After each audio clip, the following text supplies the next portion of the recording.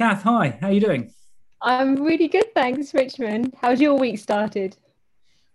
Well, it's funny because every time I go into my local coffee shop in Chelsea, we talk, or they're talking about the weekend and the week, and I always say to them, just don't differentiate between the two. It's one big blur, isn't it? Let's face it. I've given up thinking about a Sunday as a Sunday now. A Sunday is like just another day of the week, which is nice, but I am looking forward to a bit of punctuation in the week, I have to say. Like going to the pub. Yeah, I mean, so you mean sort of punctuate your week with social activities? Yes, yeah. Because as much as I love my husband and I love walking my dogs and Greenwich Park, it's getting a bit samey. Yeah, does it feel like Groundhog Day? Yeah, it does. It does. And I'm desperate to see family because my dad's terminally ill at the moment. I can't be with him, so it's really hard to not be able to go see him. So I do lots of great things and creative stuff, but I'm itching to go and actually bump shoulders with somebody Yeah. and not have to worry about putting a mask on or all the stuff I'm sure we're missing. Just a hug with a stranger. Yeah. People sort of been talking about those kind of accidental bumping it into people or the incidental where you go for coffee or whatever, Yeah, missing out on those interactions. Have you found that? yeah. Totally. And so when I'm in clinic, I mean, I'm lucky I get to see human beings in the flesh. And some of the patients who come to my clinic, they're like, it's the first time they've literally been up to London for a whole year. And for them, it's alien and also exciting. They've been desperate to come out on the train. And I've been sort of working throughout lockdown, with the exception of a couple of months when I didn't travel in. And I think for some people, and I'm very lucky, I get variants, but I think for some people, they must be climbing the walls. Yeah. Yeah, I guess this has affected everyone in a different way. Yeah. But you've worked right the way through. Yes. Yes. So for a couple of months, we were kicked out of the hospital environment, but we kept everything going virtually. And then now I go into clinic and I see half people on the screen on Zoom and half people in the flesh rattling behind PPE. What Yeah. what do you have to wear? I wear scrubs and something that looks like half between an apron and an operating theatre gown, and a mask and gloves. Yeah, so it's all very impersonal. And I make a point of standing at the end of the corridor and pulling my mask down to show the person what I look like, because otherwise they'd never know. Yeah. Yeah, that's nice, isn't it? Because I suppose you got to the point now where you sort of forget that you've got a mask on when you're talking to Yes. someone. Yeah. And to the point where I will travel home and I might be in my home 10 minutes after I think, oh, I can take my mask off now. Oh, see, it's become part of your persona. It's bad. Yeah. Do you think it's affected the way that you approach things? Yeah, absolutely, because I'm a human octopus, so especially with my patients, rightly or wrongly, they get a whole bunch of love when they come in the room, and most of the time I have to dial it down. But I would love to give mankind a gigantic hug as soon as it walks into the room. So that's been very hard. I have to sort of almost do some physical things myself, like I'm putting my hands together, like I'm praying, or sometimes I have to hug my upper arm so that I don't don't go around the Yeah. patient. It's one of those weird, weird things. And I'm also a bit worried about how it's going to go in the future. Are we actually going to go back to shaking hands and greeting people, or is it always going to be a bit standoffish? I hope not, but people might not find their way back if they weren't a huggy type before, maybe. Yeah, I mean that's a really good point, isn't it? Because I mean, touch is so fundamental, and there were issues before. There were issues before lockdown, weren't there? Being identified, we've become touch averse, and there's Yeah. literature around that, and now this has happened. So those people who were uncomfortable with it, and obviously there are reasons why that is, could become even more uncomfortable because they just haven't had the exposure. You think? Yes. Imagine if you lived on your own for a year and you might have someone in your bubble, but they don't really hug you. That would just, gosh, very alien. I think I'm wondering whether this is the reason why we see so many pets now. I don't think it's just getting out. I don't think it's just entertainment. I think we actually need something physical and warm and furry to Yeah. cuddle up with. Yeah, no, absolutely. And not just a hairy person. So Indeed. I mean, on that front, you've acquired two, I believe. I Two. know, but a third is on its way. A Oh, third was born recently, and the Italian Greyhound stock will be bringing us a third one in about 10 weeks. wow. Are they all from the same family then? Two will be from the same sort of home. Another one came. They all seem to come from South Wales, Iggy's, but they're great. And I mean, it's crazy we're going to have three. That's just madness. But what can I say? They're irresistible, and they bring so much joy. They kind of, as soon as you come in the front door, even if you've only been away for 5 minutes, they sort of greet you like you're the long lost child of the house, and they spin around and jump up and down. They're so jubilant to see you every time. It's fantastic. Yeah. That must give you a really good feeling. It does, and unlike any other dogs, I've had dogs all my life, and most dogs will come and wag their tail and sniff at you, but it's just party every time they see you. It's great. Yeah. Yeah. So I've seen the pictures and they're extremely cute. To me, they look like don't be offended, mini greyhounds. They do, yeah. But so what is the breed? Yeah, Italian greyhounds. So they're a very ancient breed. So if you see all those Roman tapestries, you might see, sort of kind of Romans and queens and kings, and they would have a small, elegant looking greyhound, and that's an Italian greyhound. They're only about a foot off the ground. And they were designed originally to keep people warm. So because they like being on your lap. That's why they were bred. So they're a 3,000-year-old breed. Wow. So yeah. So I guess the full size version kind of grew out of them. Maybe it's a. Yeah.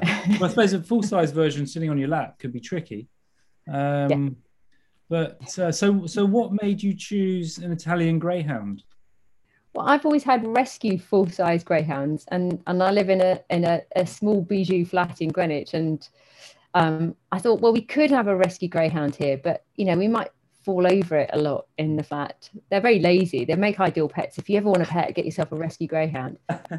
But we decided we met one of these Iggy's, and we thought they were great, and it niggled at us for ages, and we tried not to get one, and then it just happened. And do you think you'll stop at 3? I think so. I think 4 would be just a bit too much. So 3 you can pick up all at once, but 4 would be testing my ability to lift that much, I think. So you can hold 3 at once. Yeah, you can. Wow. And at the moment, the 2 sit on my lap. I do this thing where I wrap it in a kind of small dog blanket, and then I wrap another one on top and stack it. We call it a pagoda. So when we have the third, they'll all be balancing. So when I'm working at my desk, they sleep like a stack. It's great. And when they're running, I mean, are they fast? They're as fast as the full size. They will outrun any dog in the park. Yeah. Wow, that must be something to see them like bombing around. Yeah, and they can turn on a sixpence as well. So they kind of they're really quick and agile. So they're like kind of, how a squirrel darts about manically. Yeah. You think, is it going to make it across the road? They're just like that. Yeah. Yeah. Oh, that's awesome. So we acquired we keep saying a pom, but I think it's something else. I think it's more of a schnitzel or something like that. There's definitely pom in your dog, isn't there? Yeah. But it's not. We used to look after these little ones, teacup ones, for some people that we knew, and they sort of did nothing. They're just like ball of fluff with a little snout, and they didn't really do much. Whereas this one, Chico, he's quite a character, and he bombs around as well, and he's really quite agile for just a slightly bigger ball of fluff. But I don't think he would definitely be outrun by yours. You think so? Yes, easily. Okay. But he must bring joy to you. And what made you get him? Was it the kids, or was it Yeah, no, nothing to do with me particularly. So Joe looked and Lucy very much sort of looked into things, and I'm not sure what the final decision, what pulled it that way, size wise and things like that. But yeah, no, he definitely has that. He's very barky. They're quite demanding. Okay. He wants to think he's in charge. Oh, are you top dog though? Well, it's interesting, isn't it? Because I sort of say, oh no, it's your dog. But obviously secretly you kind of like it. And I haven't really been involved in the training side of things much. Okay.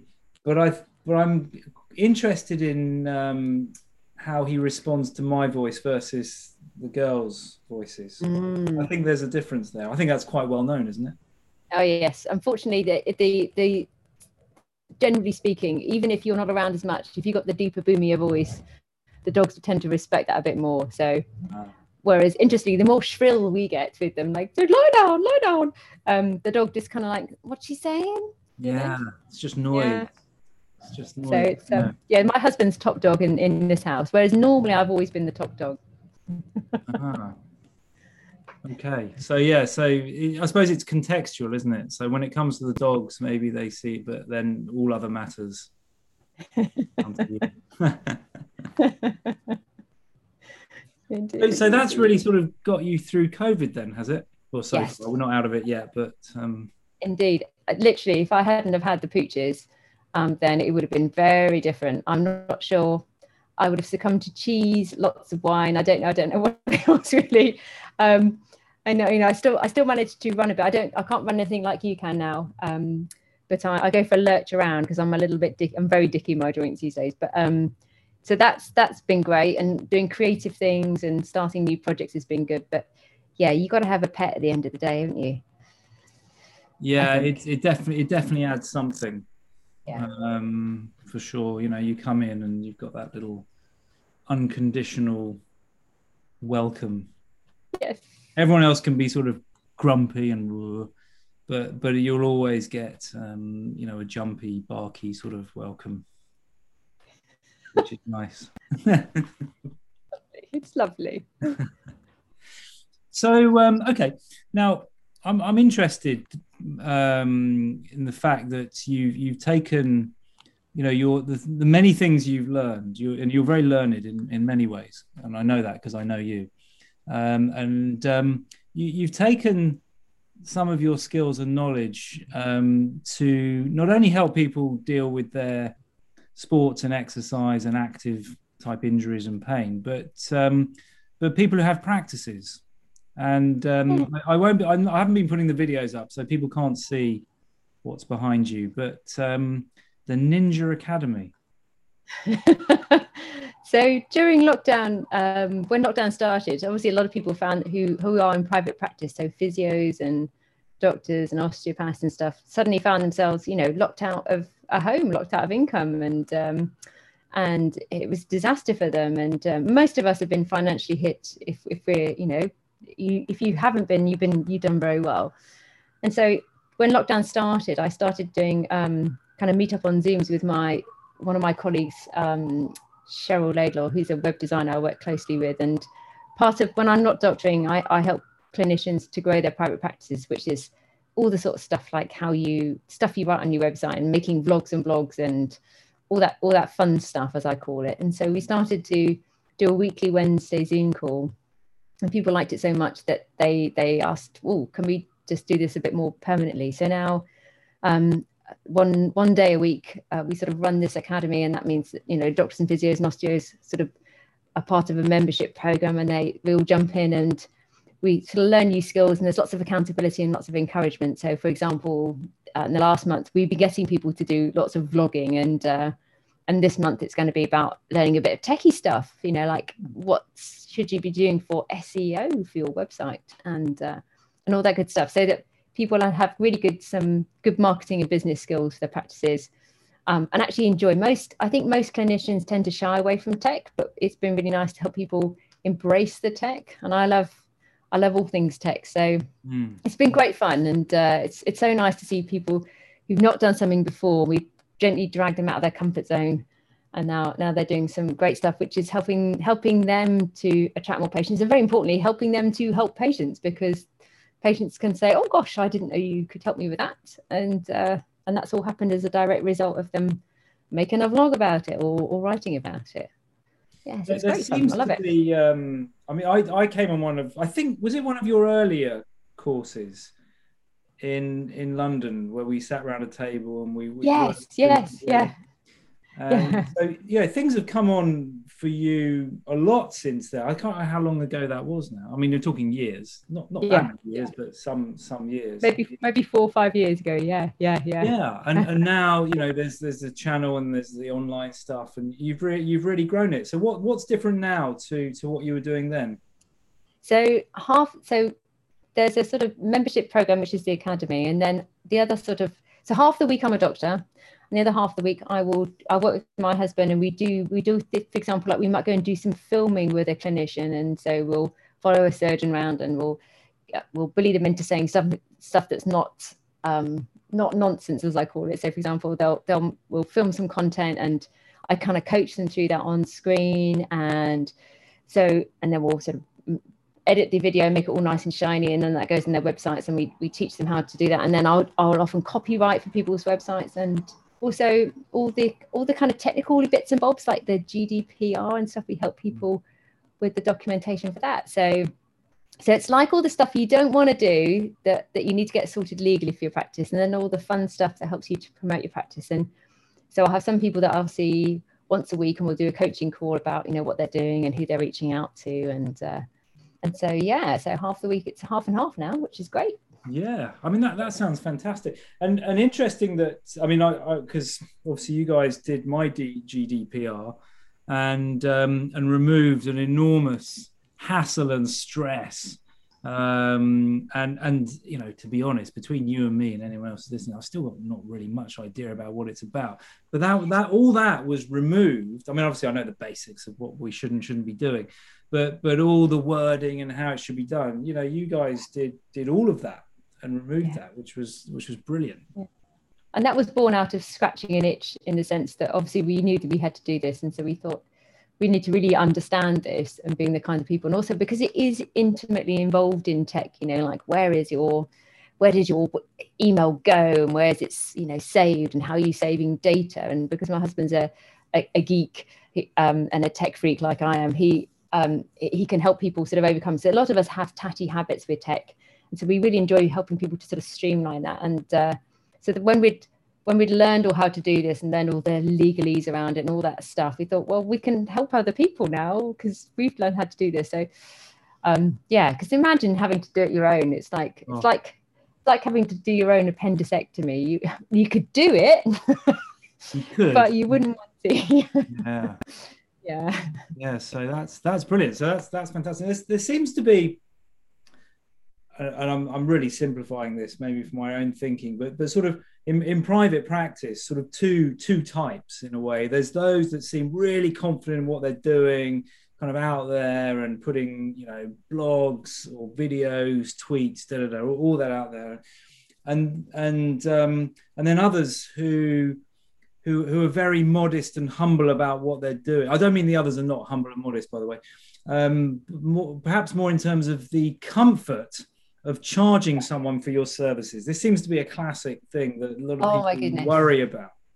It's huge, isn't it? And every single day I have a conversation. And actually, I think doctors are even worse than physios and osteos in this, but we just hide behind it in a different way. So and it's really interesting. So if we use the example now of here we are in lockdown, and there's a huge pressure of patients who are desperate to get help, would normally be seeking their help in the NHS, and now are making decisions about, do I actually invest in my healthcare?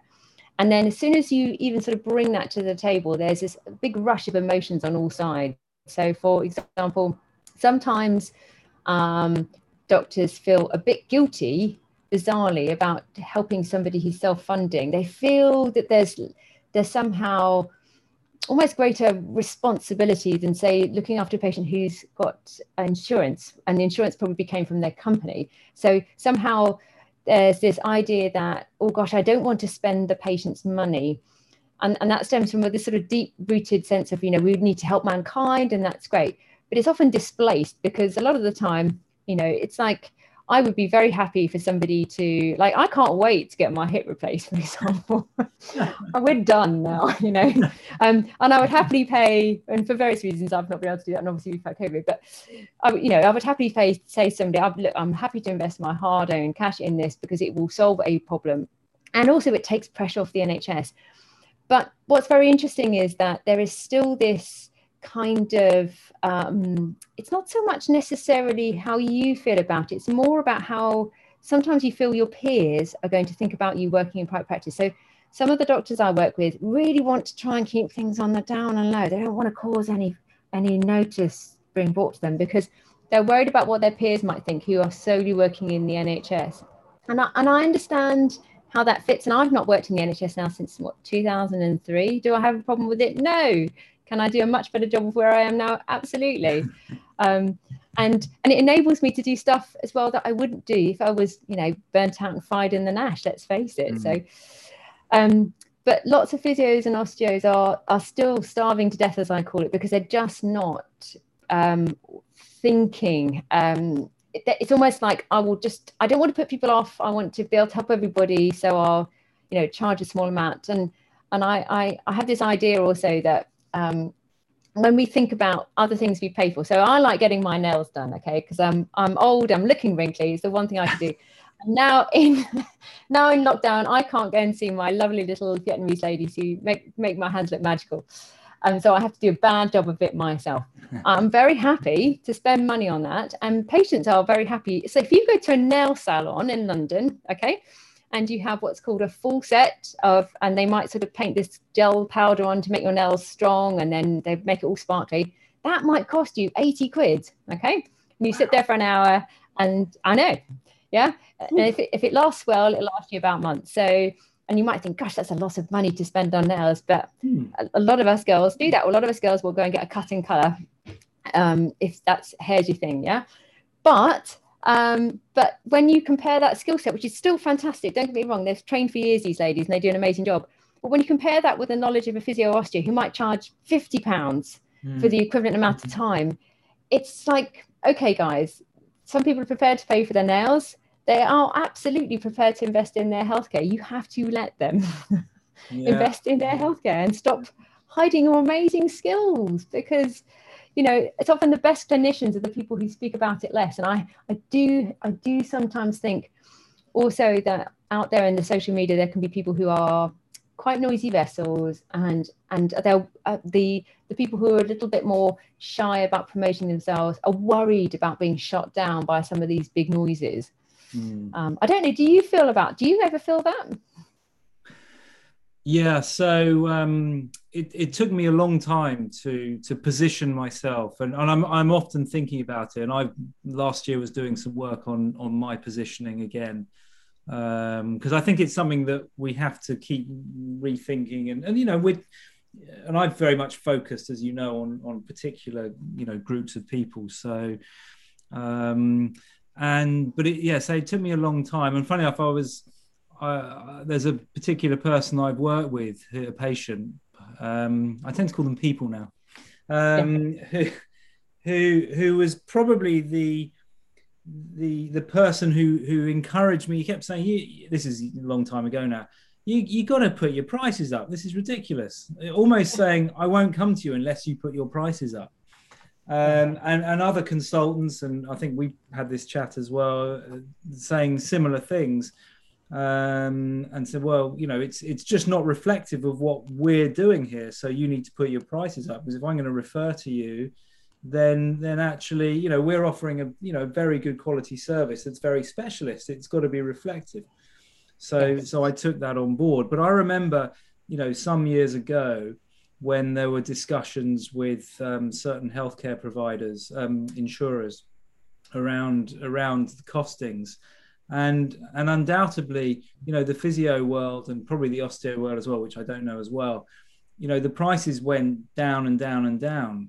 I think that people were worried that they wouldn't get, you know, the association, and therefore, so that's been there's a sort of a residue problem from that. And as you say, I think it's all fear-led.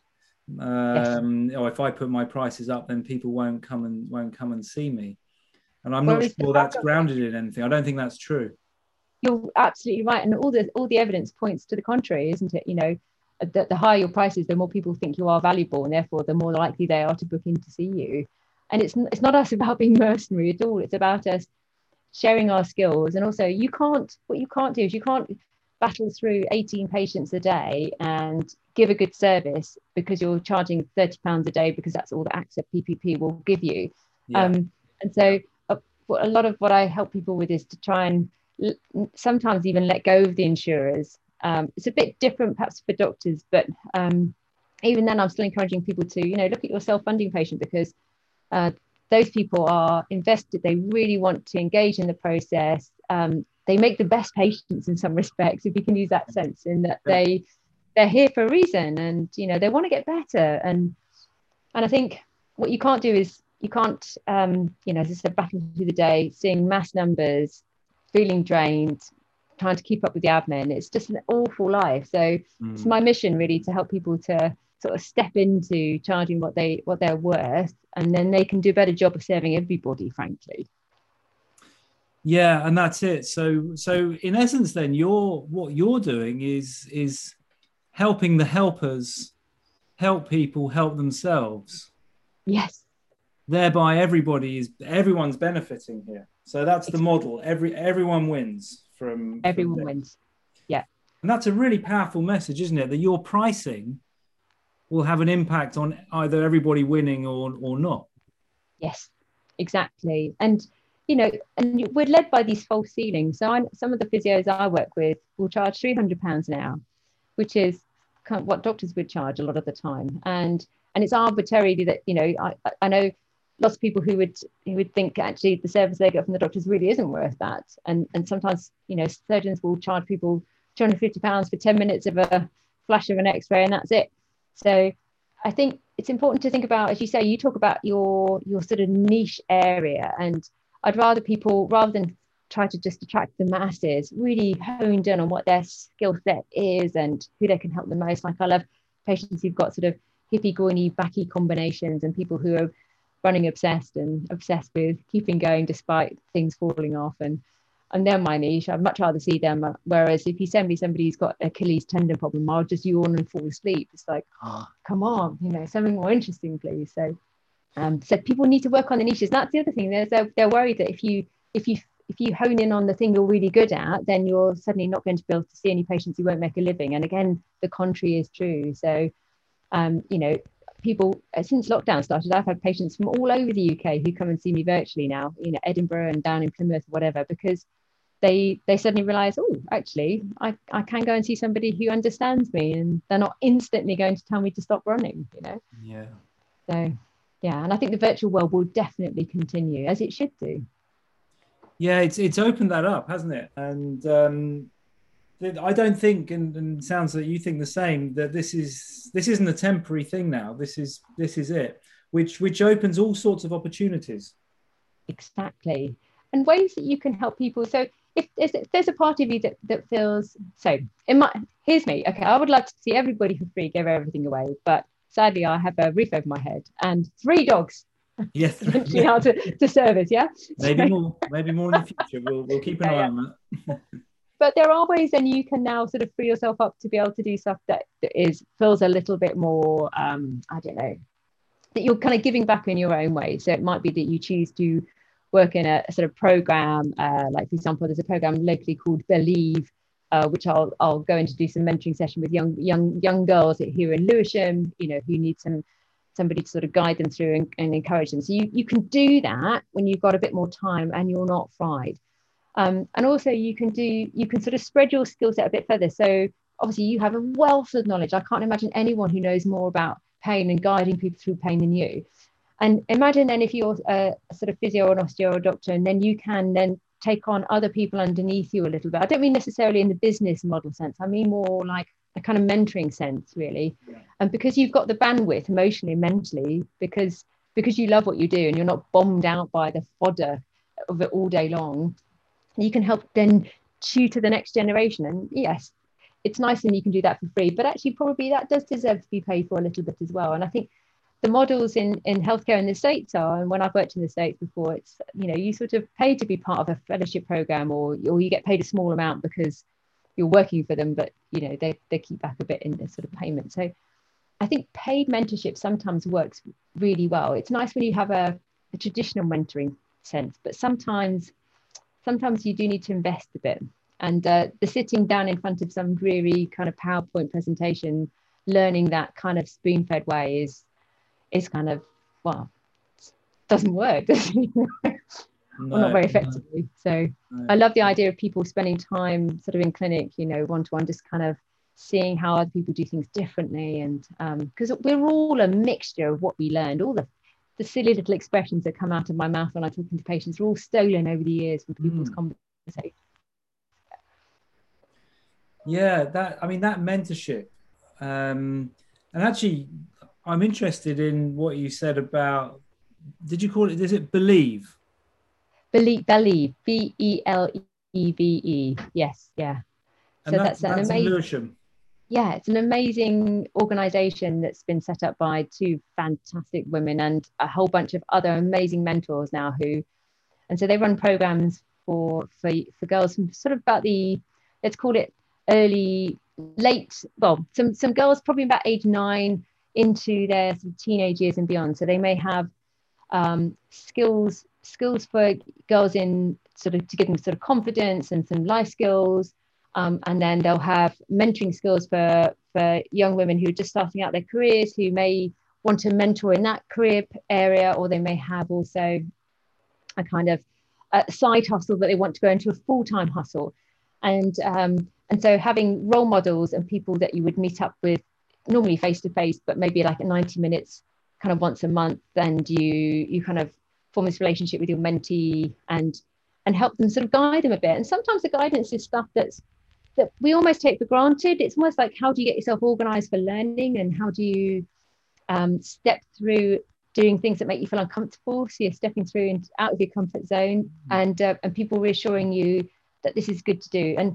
And traditionally, you know, well, it's so true. And the recent events that, you know, the last few days, what's been going on in Clapham and everything, just go to show that a lot of the time young girls need some role models, need somebody to say, come on, you know, this isn't just a kind of accident that women appear, you know, in these strong positions and these amazing companies.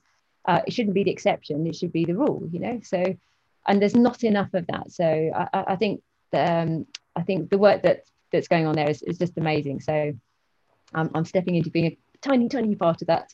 But yeah, it's lovely, and it's nice, it's local. Yeah. I mean, that sounds fantastic, and much needed. And you sound very passionate about it. Well, it's relatively new to me, but it's the people who've been sort of most inspired, who kind of, they've, I think, been running it now since 2013 or 14. And I mixed in some women's business circles and got to know some of the founders, and the stuff they do is absolutely brilliant. And it's like it's almost like a really polished program. And some of it is a little tiny bit paid, so the people show up, but most of the time it's all for free. And people commit to a certain amount of time, and they show up to workshops, and you know, and then think about like what they're going to pass on to people around them. So, you know, if you're grounded and you're you know, you've got now good income coming in, you're not having to rely on external sources, and you've got people who are effectively going to show you some really nice human being kind of behavior. So respect, building on respect, you know, that's going to flood down to your friends and family. That's going to inspire people around you. And I just love that kind of pull of the rope thing, like, come on, we're all going to do this. This is great. And I think, you know, it's so much better than just sort of waiting until people at university age, you know, because you've lost so many people by then. And when I went to university, most of the time I spent my time trying to like find people like me who weren't millionaires, you know, posh. When I went to med school, it's basically full of hundreds of posh people who drove around in Morgan cars. My friend Adrian and Sean Miller and I, we were like the poor people who were like scraping together the half onion to make something interesting to eat. I don't know what your uni experience was like, but that was my uni experience. Well, I'm trying to think. So as you know, I've been to university quite a lot. And so I was a mature student, I suppose, for the last three. Mm. The first one, I was 19 and, wet behind the ears and trained to be a nurse. So that was quite an eye opener, going from boarding school to training to be a nurse, and was the best education I could have had. And obviously something stuck because here I am still in healthcare. But yeah, no, I sort of funded myself. I think I borrowed a little bit of money off my grandparents, not a huge amount, just to sort of pay for accommodation. Actually, no, I think that was later on. So no, when I started the nurse training, we got a bursary, which but I remember eating cup of soup a lot with pasta. Oh yeah. That kind of kept you, every day. And you always found money to have a few drinks, of course. Oh yes, yeah. The Funny that. nutrition last Yeah. but you would make your pint last a long time, wouldn't you? Yeah. Well, actually, we I don't know if this stuff still exists, but there was this awful pool bar stroke nightclub in town where it was, I think, £5 to get in and then 10p a pint. So basically £6 and you're okay. Did you ever go to was a lot then, though? Oh yeah. But did you ever go to Bart's Bar, which was basically a total loss leader? So Bart's Hospital had this, it still existed, I think, until very recently, this really dingy, seedy underground bar that was run by students behind the bar. And it was pretty much entirely funded out of the pockets of the consultants who just wanted to have somewhere seedy to hang out with students. And it made a total loss all of the time, but nobody minded. And so, people would kind of walk behind the bar and pour themselves a sneaky pint. And it was an institution. But yeah, very strange place. But lots of ridiculous memories of med school, and kind of lots of contrast between kind of haves and have-nots. And I remember once we did this, as you all do, you go and do sort of community projects. And I remember in Tower Hamlets, climbing this big tower block, that all the lift was broken, to go and see some mother and her young son, and you would be paired with a sort of family, and you would kind of get to know the family over the course of a term. And I remember the friend that I was doing it with, he was like, "What? I don't understand, why she can't go out to work. Where's the nanny?" So most of the time I was persuading John not to talk, and I would, with the family. He's probably an orthopedic surgeon, isn't he now? I don't know. Yeah, that would work, wouldn't it? That would work. Who knows? Maybe he ended up being a psychiatrist. Yeah, could have done. We've all been there. I was a shrink before I became a sports doctor. So well, yeah. So you were at Bart's. Yes. But were there any other choices in the mix for career apart from medicine? Yes. So before I became a doctor, I was a sound engineer. And then I just didn't have the emotional maturity to cope with that kind of world, let's say. Just the sound world. Yeah, the musician world, recording albums in studios with artists getting drunk and injecting heroin type world. So you chose medicine instead. What's the difference? Well, just full of exactly, just lack of music. That was the only thing that was missing. Yeah. So that was lined up, and my parents said, "Well, yeah, you can go in," because I was on these precocious bits that did the A levels a couple of years early, and I wanted to do my little sound engineering. Where was it? Brunel Polytechnic.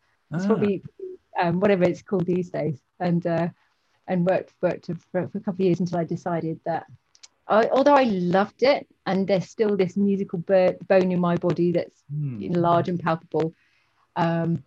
I think it was the right choice. Although, would I become a medic? I don't know. If I'd had a choice on a different day of the week, I would toss the coin to decide between medicine and veterinary. Yeah, of course. Yeah. Were you not interested in ENT then? ENT. But I didn't have any good role models. It's really interesting. So why did we choose to go into what we were doing? I don't know. I had only about two good female role models in my entire medical career. And anybody recently? Only peers that I'm meeting now. It was pretty sad. I had a lovely consultant in stroke medicine at Homerton Hospital. She's amazing. I think she's still there, still alive. she was great. She was feisty. And a surgical person who was slightly scary, but persuaded me that maybe I should go and be a surgeon. Yeah, but other than that, it was just the usual archetypes of, unfortunately, arrogant men. What can I say? Maybe it's changed. I hope it has. Yeah, I think that's important. We'll come back to that, but I can't pass over the music bit because I'm not sure we've had this discussion, and because Okay. I'm probably one of the greatest non-musicians who loves music. I'm sure there's lots of us out there, but I love music.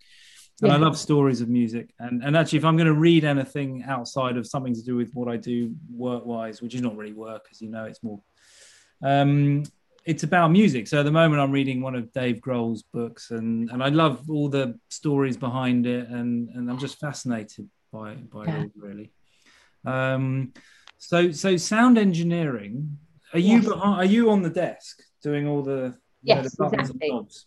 Yeah, so in those days we had stripy tape, so it would be like 164 sort of rows mixing desk, and you'd have literally big drums of tape that were, we say stripy because the way that they lay down the track was actually on a kind of diagonal, and so most of the times what you'd be doing is layering up sound. So you would record, I don't know, you would record a sort of, let's say you'd probably put in some guitar riffs first of all, and then you might actually re-record the exact same thing again, but to layer it up so it sounded more orchestral. And this was just when MIDI click was just coming in. So now everything's obviously digital, but we had the difference between then and now is that was this cusp whereby sound was sort of kept time with MIDI. And one of the roles that I had to play a lot of the time was to, because you're only in a studio for a certain amount of time, you've got to make sure that you don't miss out. That this piece we've actually recorded all that we need for this track. Yeah. Yeah. And some artists are great. They will come in, they're very disciplined, get straight down to work. And other times you would be like, okay, where's Dave? Someone nudge him and get him awake and get him breathing. And then you'd have the other problem would be you'd have people all studio time was considered to be playtime, and it's really expensive studio time. And so you'd have to say, okay, great, that's a song for the future. We're going to bring you back now to finish this track. There was a lot of people management there then. Oh yeah, and when you're you're barely out the womb, you just don't have the authority, especially when you're a 5'2" girl. Yeah. So sometimes you felt that they weren't listening to you. They had another agenda, or they were in another world, perhaps. I'd like to think they were in another world creatively, but there was probably more chemically.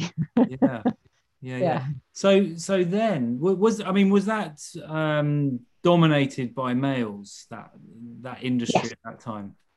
Emphatically so, absolutely. With some, what should I say? With some feminism that was brought to the table by some males who would, if you like, who were just really flamboyant and amazingly creative.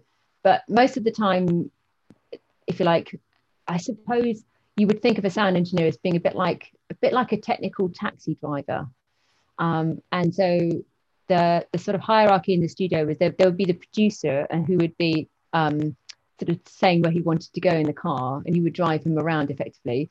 And then there would be other times when you would need to say, okay, we're going to be changing, we're going to use this, and we've got to tear down the desk a little bit now, and so you would give input a lot along the way. So it's fun, but I think, and I always say, I feel a bit sad now that I've relearned sound engineering in the digital world, but I feel a bit sad. I feel a bit sad that the organicness of it, the playing around, these people still do use slippy slidey things in studios, but it was much more organic. And now it's like you can make anyone's voice sound perfect, or anyone's voice sound different.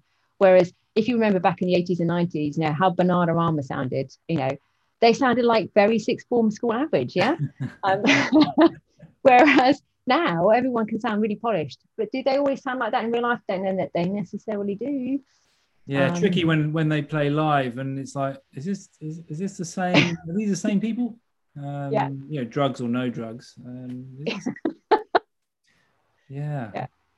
Okay. But yeah. So at some point then along there, you thought, no, medicine.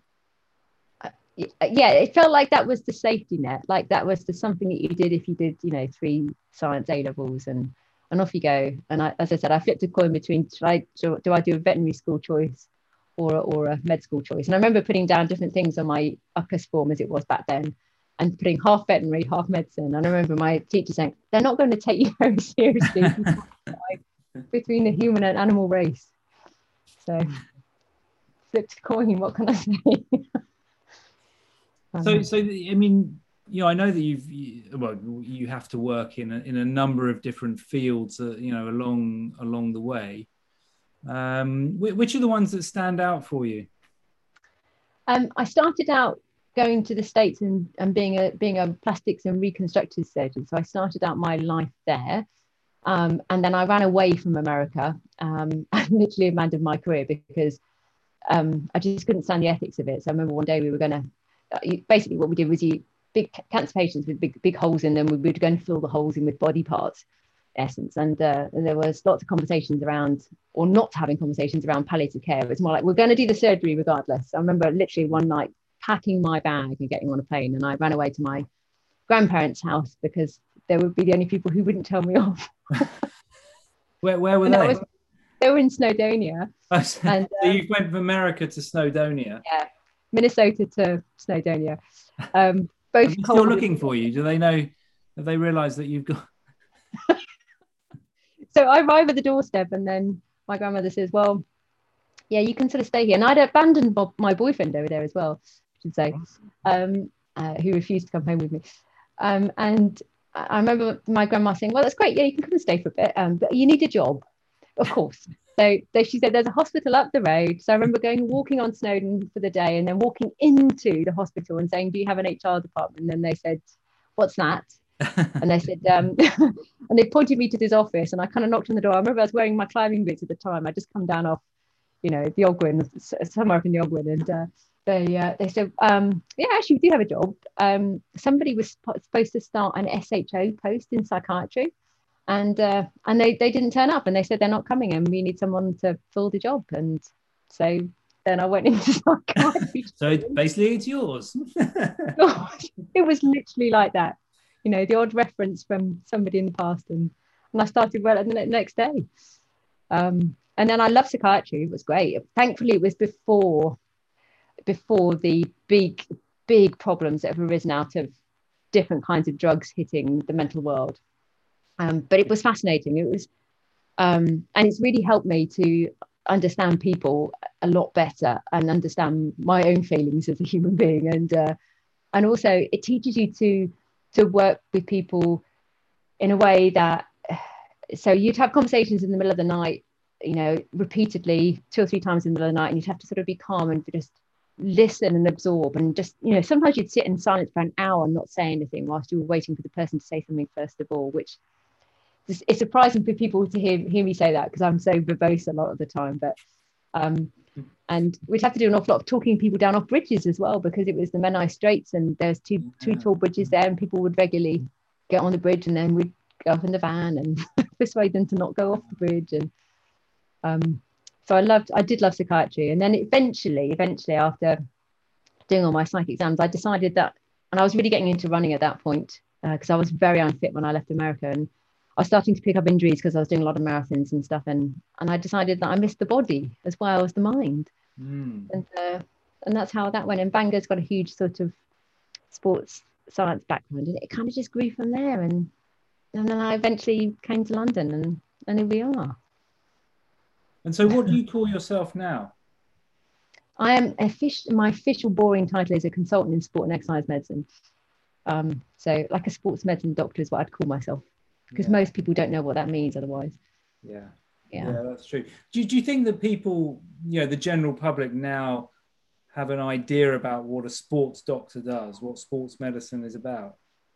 They still think it's that you work for a football team a lot of the time, or that you're a physio, or that you or that you're like an orthopedic surgeon. So I say to people, I'm not a physio, I'm not a rheumatologist, I don't work for football teams, and I'm not a surgeon. But if you're somebody who's a runner, who's got some persistent problems that's stopping you from being active, and we're more than just achy painy people, we're also kind of sort of whole body stuff. So for example, I see a lot of people who train really, really hard, and they run into these sort of hormonal situations whereby they've just overloaded their system and they've become, you know, overtrained, or they might have relative energy deficiency syndrome. So like, what are people actually doing to look after their bodies as they're training hard? And we're very sort of focused on like all of you moving well together, rather than a surgeon might just stare at the knee, miss the fact that actually your ankle doesn't move very well, or the fact that you only get 2 hours sleep a night, or you know, all that important stuff. So we help people to be active, and that spreads. It's not just us runners and triathletes, it's also extends into the spheres of sort of the cancer world. So I've done a lot of work with, for example, the leaders in oncology care, helping people to be active through their cancer treatment and beyond, because of all the huge advantages that brings them. Whereas in the past, doctors have basically told people to lie on their bed and like don't do anything when you're going through cancer treatment, which is just daft. Yeah, there's been a big change. I had a conversation with Hannah Leach, who's a physio who specializes in cancer care. We did a pod a few weeks back, and great to hear about, you know, her work there. And that's it, isn't it? Because, you know, our concepts, our thinking around cancer has changed and is, you know, always changing. And there's so much you can do yourself, exactly. and hence feel more of a sense of control. Perhaps that's very important. It's so true. And that's the one thing that people still bizarrely still defer those thoughts and decisions to doctors, and most doctors are terrible at talking to people about being active in whilst they're going through treatment. And as you know, like, you know, if you're on chemotherapy, which sort of deconditions your muscles a little bit, for want of a better description, and then if you might never have had any joint pains before, but then, you know, if your muscles are a little bit weaker, then, and some of these cancer treatments can give us achy joints, and suddenly you find yourself, you know, it's difficult to go up and down stairs, and you've never had that problem before, and all that important stuff about why we actually exercise. We don't really exercise because it's good for us. I don't really believe that that's the case. I'd like to think that that was the case, but most of the time it's because it makes us feel good. Hey, yeah. So we go for a run. You know this better than anybody, Richmond, but you know, you blow off steam from your head, you come back a nice person. And I remember when I met my husband here, Jules, if I'd done too much work in a day and been grumpy, he would just pass me my trainers and then I'd come back a different person.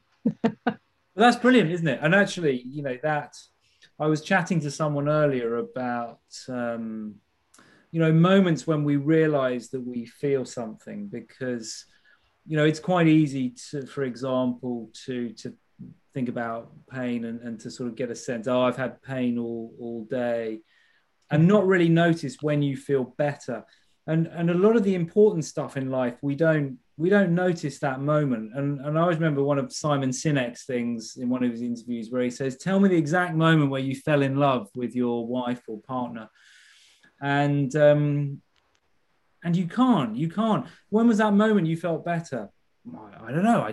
Now I feel better. So, you know, we're not aware of that absolute moment. It's about the accumulation of things that we do, the little things we do for that other person, or the little things we do for ourselves each day, that self-caring. So a little bit of exercise each day, you know, in your own way, if you have cancer and being treated and such like, your other half giving you your shoes and saying, go on, go for a run. Yeah. That's a powerful message. Yes. Mostly get out. Go on, go. That's what you're missing. Yeah. And it's very true. And yes, we're probably better at organizing our days now and taking care of this. But even lockdown, things have changed. You know, I do feel sorry for people whose only release is to go to the gym. That must be dreadful for them. And I think I worry that that we've, if you like, sort of forgotten the spirituality of exercise. And I'm not a woo person at all, but there is something amazing about flow, and I'm very interested in flow and how we achieve flow, and how those sort of physical states and mental states come about. And you can't, I don't believe you can be somebody who is somebody who excels in life generally, and you can't achieve flow unless you are somebody who is physically active. I really believe that. And it's interesting that we've sort of made this disconnect between our bodies and our minds when we're exercising. Like, this is just for my body. Yeah. And yet only now we're realizing actually it's really for my mind. Yeah. So you see a problem with this, well, Cartesian dual. I mean, this is like 400 years old now, isn't it? At least this idea, and our healthcare system still works like that, and we're conditioned to think that way. And the mental health says that the mind is somehow separate from the body. Yeah. But how can, I mean, fortunately, we've got embodied cognition, we've got inactivism, we've got a lot of other stuff now that helps us to bring it together for people and say, no, look, if you're running, the way that you think will emerge from how your body is. And actually, the way that you run shapes your perception of the world that you see and feel anyway. So it all comes together. Yeah. And it's so important. It's only when we lose it, or it's taken away from us, that we realize its importance. And I just wish generally throughout our lives in the educational process. And I was just thinking about this recently, about still reading the stats around girls who give up sport when they get to be teenagers. And I was thinking about, I pretty much gave up sport between the ages of, I went and played hockey in school, but I didn't pursue it after school because we had such a lot of homework, and yet I was super active as a child. And then I only really went back to being active when I was hugely overweight as an adult, and came back from America wheezing my way around a mountain thinking, this is ridiculous, I need to take care of myself. How have I got to 13 stone, living in America? Yeah. So it kind of crept up on you then. Oh yeah. So it's like I went to med school. When I started at med school, I think I weighed about 7.5 stone. And then when I came back from America, I weighed 13 stone. You do the math. Yeah. And yeah, I know. But it was the norm there, And in Minnesota, it's so cold, you don't go outside. Yeah. But it shows that, the context you're in, the environment, the culture, and how that then shapes your decision making. I mean, there's good evidence around Indian cultures in America, aren't there? Them on being exposed to American diet and what happens as a consequence of that. Yeah. But coming sort of close to home, it's interesting you mentioned the girls giving up sport. I mean, I would imagine that there's a number of boys as well, but girls seems to be a particular issue based on a whole range of reasons around perhaps self-image, the way that they're treated at school, things that happen, how teachers talk to them, whether you're any good, and the judgment that comes with that in that environment. There's a number of factors there, and funny enough, an old friend of mine has recently co-founded something called We Are Girls in Sport, and it's based on all of this. And they recently ran a really good series of workshops on that, and their work is all about encouraging sport, but sport in its widest sense. So being active, whatever that might be. And it doesn't have to be sort of competitive. When you watch girls playing with boys, and like especially with football, and like I wasn't allowed to play football because I'm 1,000 years old, but now since then, thankfully, the law was changed and girls are allowed to play football at school. Yeah. But then when they get to the teenage years and the boys say, oh, you're a little bit pants, give me the ball back, sort of thing. No wonder people get discouraged, and it's just movement for movement's sake is worth everything. And I just wish it was given as important kind of prowess in schools as it is the learning, because you can do the learning, you can go away to learn the facts at any stage in life, but learning a mindset of keeping active is so important. And gosh, you're setting yourself up for so much bad stuff early on, aren't you? So let's imagine you went through your teenage years and you gained a lot of weight, and then you became a mum, and then you may have even less reason in your mind to say, I haven't got any time, and so you've spent a lifetime of inactivity, and then you pass it on to your children. And that's the thing, it's the legacy, isn't it? It's how you're shaping your future as an individual by becoming less active. And let's face it, neither of us are pointing the finger and blaming, because people, in a sense, they're not choosing the situations that they're in. They're not even choosing the way that they think about it. We haven't chosen the minds that we have. It's conditioning, and pressure resulting in these things happening, and then shaping that future health and how their life is, but also just missing out on so much, from obviously all the benefits we've just been talking about them, but also working with people in teamwork, connections, the social aspect of being in a sports club or whatever it might be. Absolutely. And just even so like now, if you were part of a running club or something, you could show up and you probably could still go and run with your mates outside. You could probably still get away with that. But I think some of the best conversations you also have with people are either during the event or after the event. And sports are great. It's just, when you love doing an activity, it's a really nice way of meeting with other people, especially in a non-awkward way, because you're showing up for that activity. So when I first moved to London, and before I met my husband, I've done a lot of running away in my life. So I ran away from Snowdonia also to come to London, and when I made a pact with myself that I wasn't allowed to finish the day without saying hello to somebody and asking them their name by 7 p.m. So in other words, I had to have struck up a conversation with somebody well enough. And the quickest way to do that was to join in with activities. So it might be that you went for, a walking tour of London, or you joined a triathlon club or whatever. And you don't feel foolish then. There's so much properness about making connections, especially in the UK. It's ridiculous. So if you're in London and you say hello to somebody, they instantly assume you're going to stab or rob them, which is such a shame.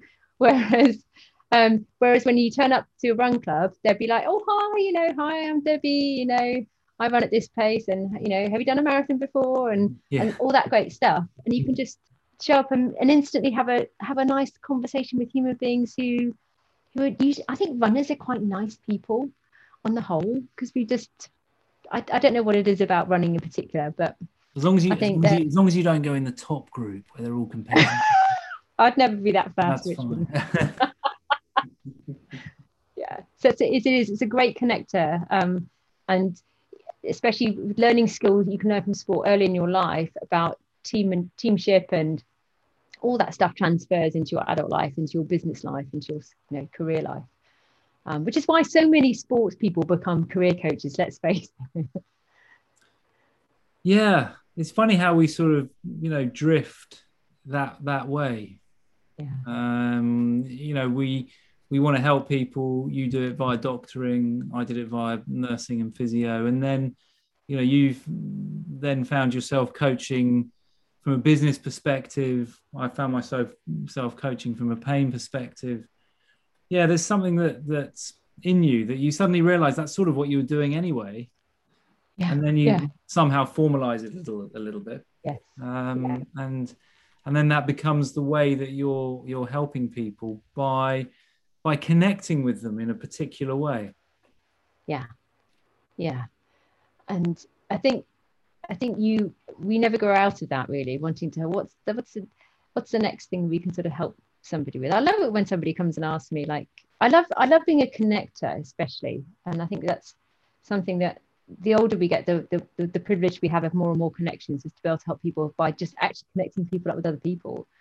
And I wish people share their connections a bit more and weren't so tidy with it. This is my collective people.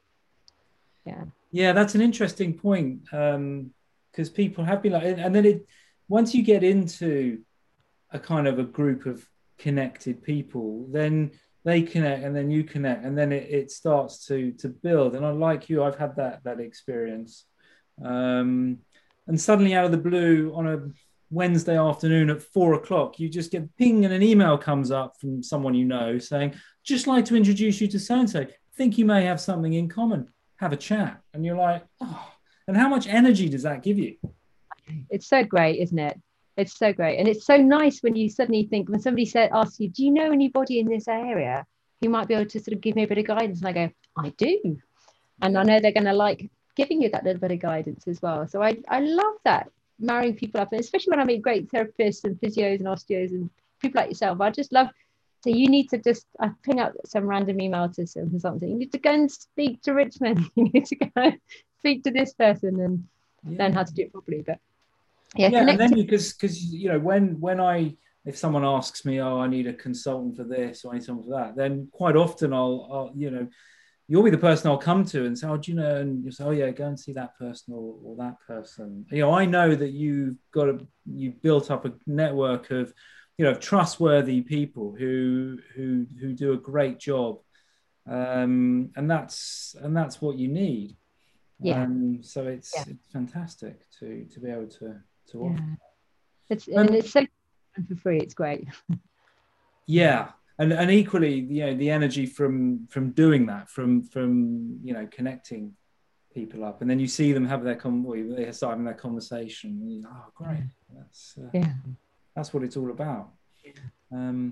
But why did you sort of on connections, more bodily ones?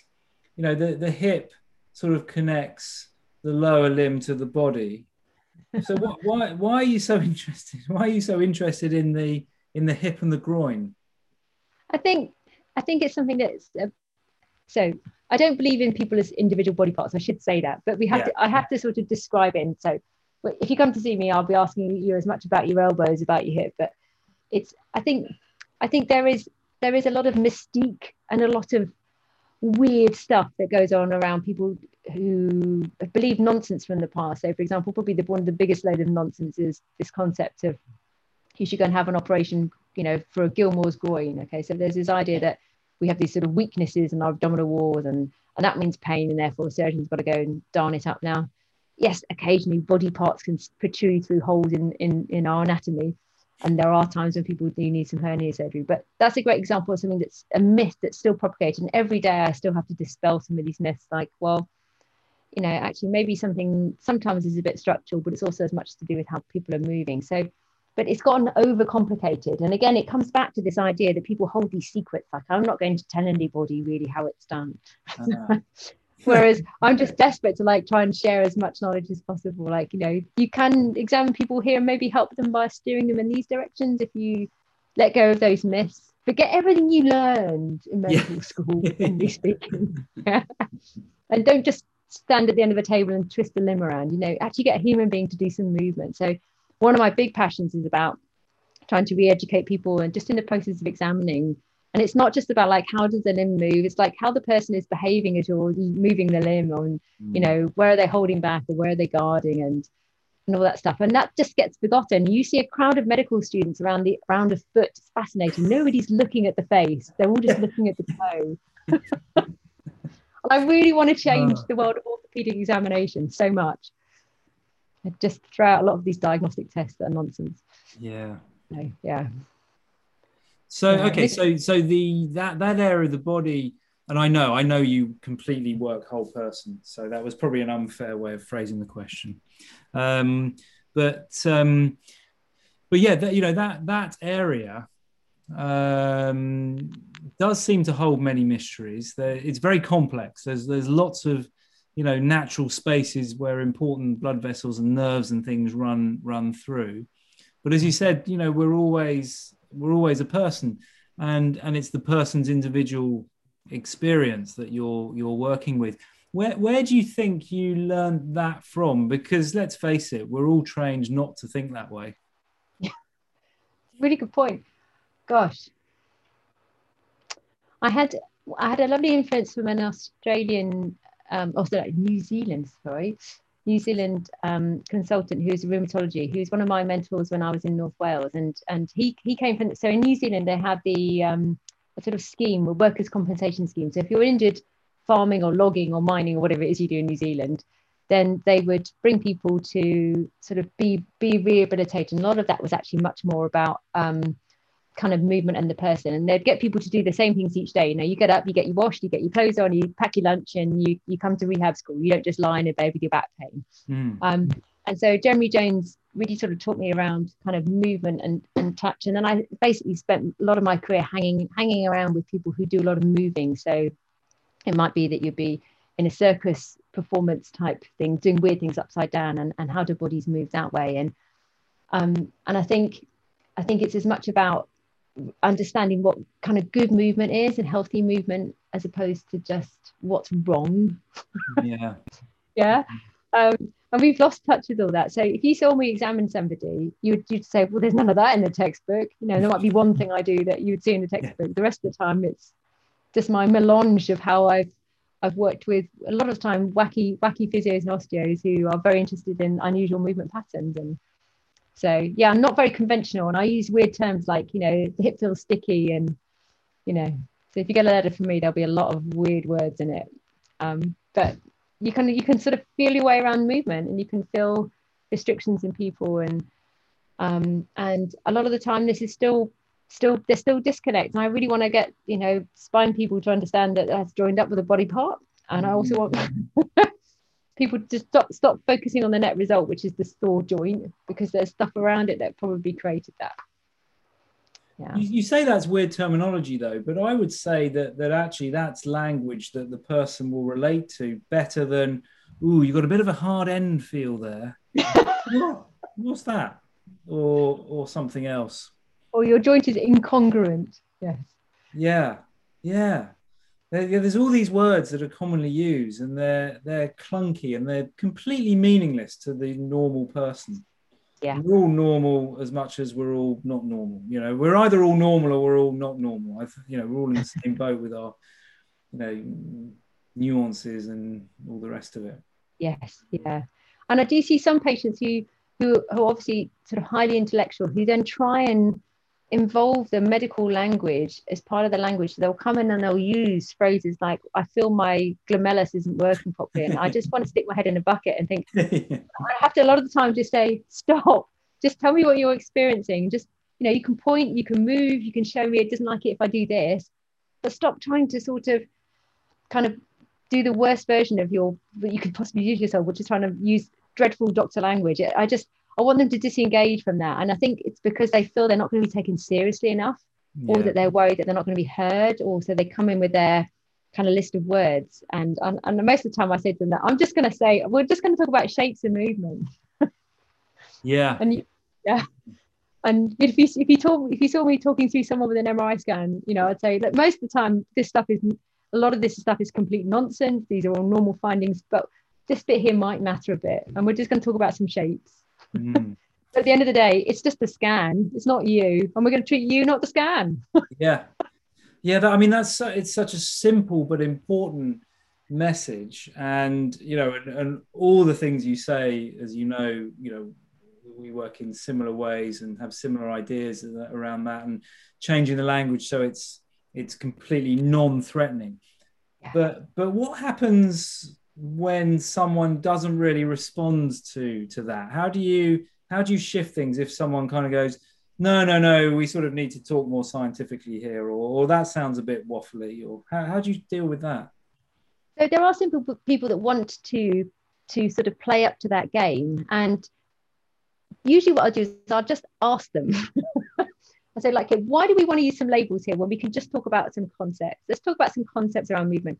Or you might have somebody that was really, really keen to have a label for the best reason. So they feel like they're understanding themselves and they're understanding their situation. So a lot of the time I have to prise things off a label. They say, well, what is my diagnosis? And I'll go, well, you're experiencing some pain, and these may be contributing factors, but, you know, pain is a whole body experience. It's like an emotional experience. It's like a life experience. It's not just there's a lesion in your hip. And they really want me to say, and I say, I can write in the letter that, you know, you have some anterior superior labral tearing and you've got a pincer shaped deformity and la. But at the end of the day, this is you and your experience rather than this collection of rhubarb words, you know.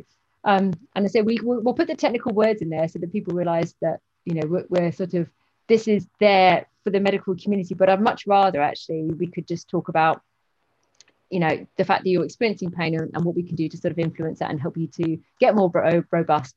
And occasionally some people, yes, they might need an operation or a new hip or whatever. But even then I still want to bring people back to the sense of self and the control, as opposed to the, what's the medical community slapping on me now? Yeah. You know, I'm a person with this thing. Yeah, I'm a hip patient. Yeah. You know, someone said that to me today and I said, that's interesting. I thought you were Mary. But that way you're meeting their need for it's almost like, they go running it, well, maybe not running, but they go out of the clinic clutching the diagnosis on a bit of paper. I've won, this is the golden ticket, my Willy Wonka golden ticket. And right. Great. And now what? So where do I take it? Because if I take it there, they say this. If I take it there, they say that. Oh, right. Now I've got a problem. Now I've got a problem. Now I've got a label. Now I've got a problem. Yeah. And I understand the dissatisfaction, especially when people come to see me. They've probably seen a minimum of 4 other people by the time they come to see me. So they've seen their doctor, they've seen a physio and osteo, they've probably seen a surgeon, and then they say go and see Cath. And so I understand that. And they also want you to play off, like how does your opinion compare with other people's opinions? And I go, well, that's something that maybe didn't work for you there.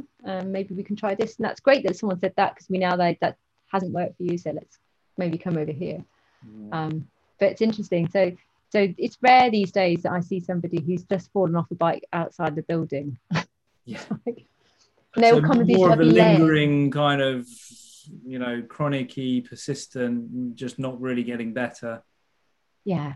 The last chance loon hip person is someone who said to me the other day, which I thought was really sad but interesting. Yeah. So really, then you don't need a door in your clinic. You need those kind of swing door things where you walk into a saloon, where it's more of a saloon style. Yeah, with a Stetson. I can see myself in and my cowboy boots on the desk. A spittoon. Well, we sort of laugh, but actually, breaking the mold in that way. I mean, you're doing that for all the right reasons anyway. I mean, I'm not sure what. Oh, well, of course, at the moment you're having to wear scrubs, but maybe the outfit could maybe there's some thought there that needed on what with knockdown finishes. What will you dress up as? I'm gonna just come in my blingiest self. So I might wear a frock with chandelier earrings is what I might do. But if you saw me most of the time, you'd realize that I wear a lot of very loud shirts with kind of ridiculous floral patterns on, in a sort of slight disdain for the medical community's traditional kind of, somber city wear. So a lot of the time I wear some mad clothes, and I'm so looking forward to going back to that. Although the only thing I will say about scrubs is that, it does lessen your dry cleaning bill. Yeah, this is true. And you don't have to worry about, what am I going to wear, which outfit today. So pluses and minuses. So that's great. Listen, I could talk to you for days, but I won't. We'll have to do another episode, because you've always got so many great stories and things to tell. So look, there's 2 sort of hats. If people want to find you for your 2 different hats, where should they go? If they take me seriously enough to want to find out what I can do as a clinician, then they can come to sport.london.co.uk. And if they're a clinician or a therapist or a doctor or anybody who wants to get involved in kind of shaping their practice into something that's great for them and helps patients, then privatepracticeninja.co.uk. I'm there as well. Fantastic. And you're on social media, aren't you? Yes, so I love to hang out on LinkedIn and a bit of Instagram, and I do love a good vlog. A good vlog. And so where can people see your vlogs? On YouTube, and they're all over our website as well. Right. Okay. Great. So it's easy to access your stuff, which people definitely should on both fronts, because it's excellent. Thank you. So listen, that's been great. Thanks so much for making time. It's been great fun. And and I'm sure that we should have a part deux. That was my French, a bit out of practice. A part 2 with my yes, absolutely, with some sort of dressing up, and we'll make it into a vlog, but maybe have to be a short one for that. But anyway, maybe a bit of video footage. Good stuff. And the dogs, we'll have to see the dogs. Oh, yeah. Well. Oh, absolutely. They're part of the team. Fantastic. Thanks so much. See you soon. Take care. Bye. Bye.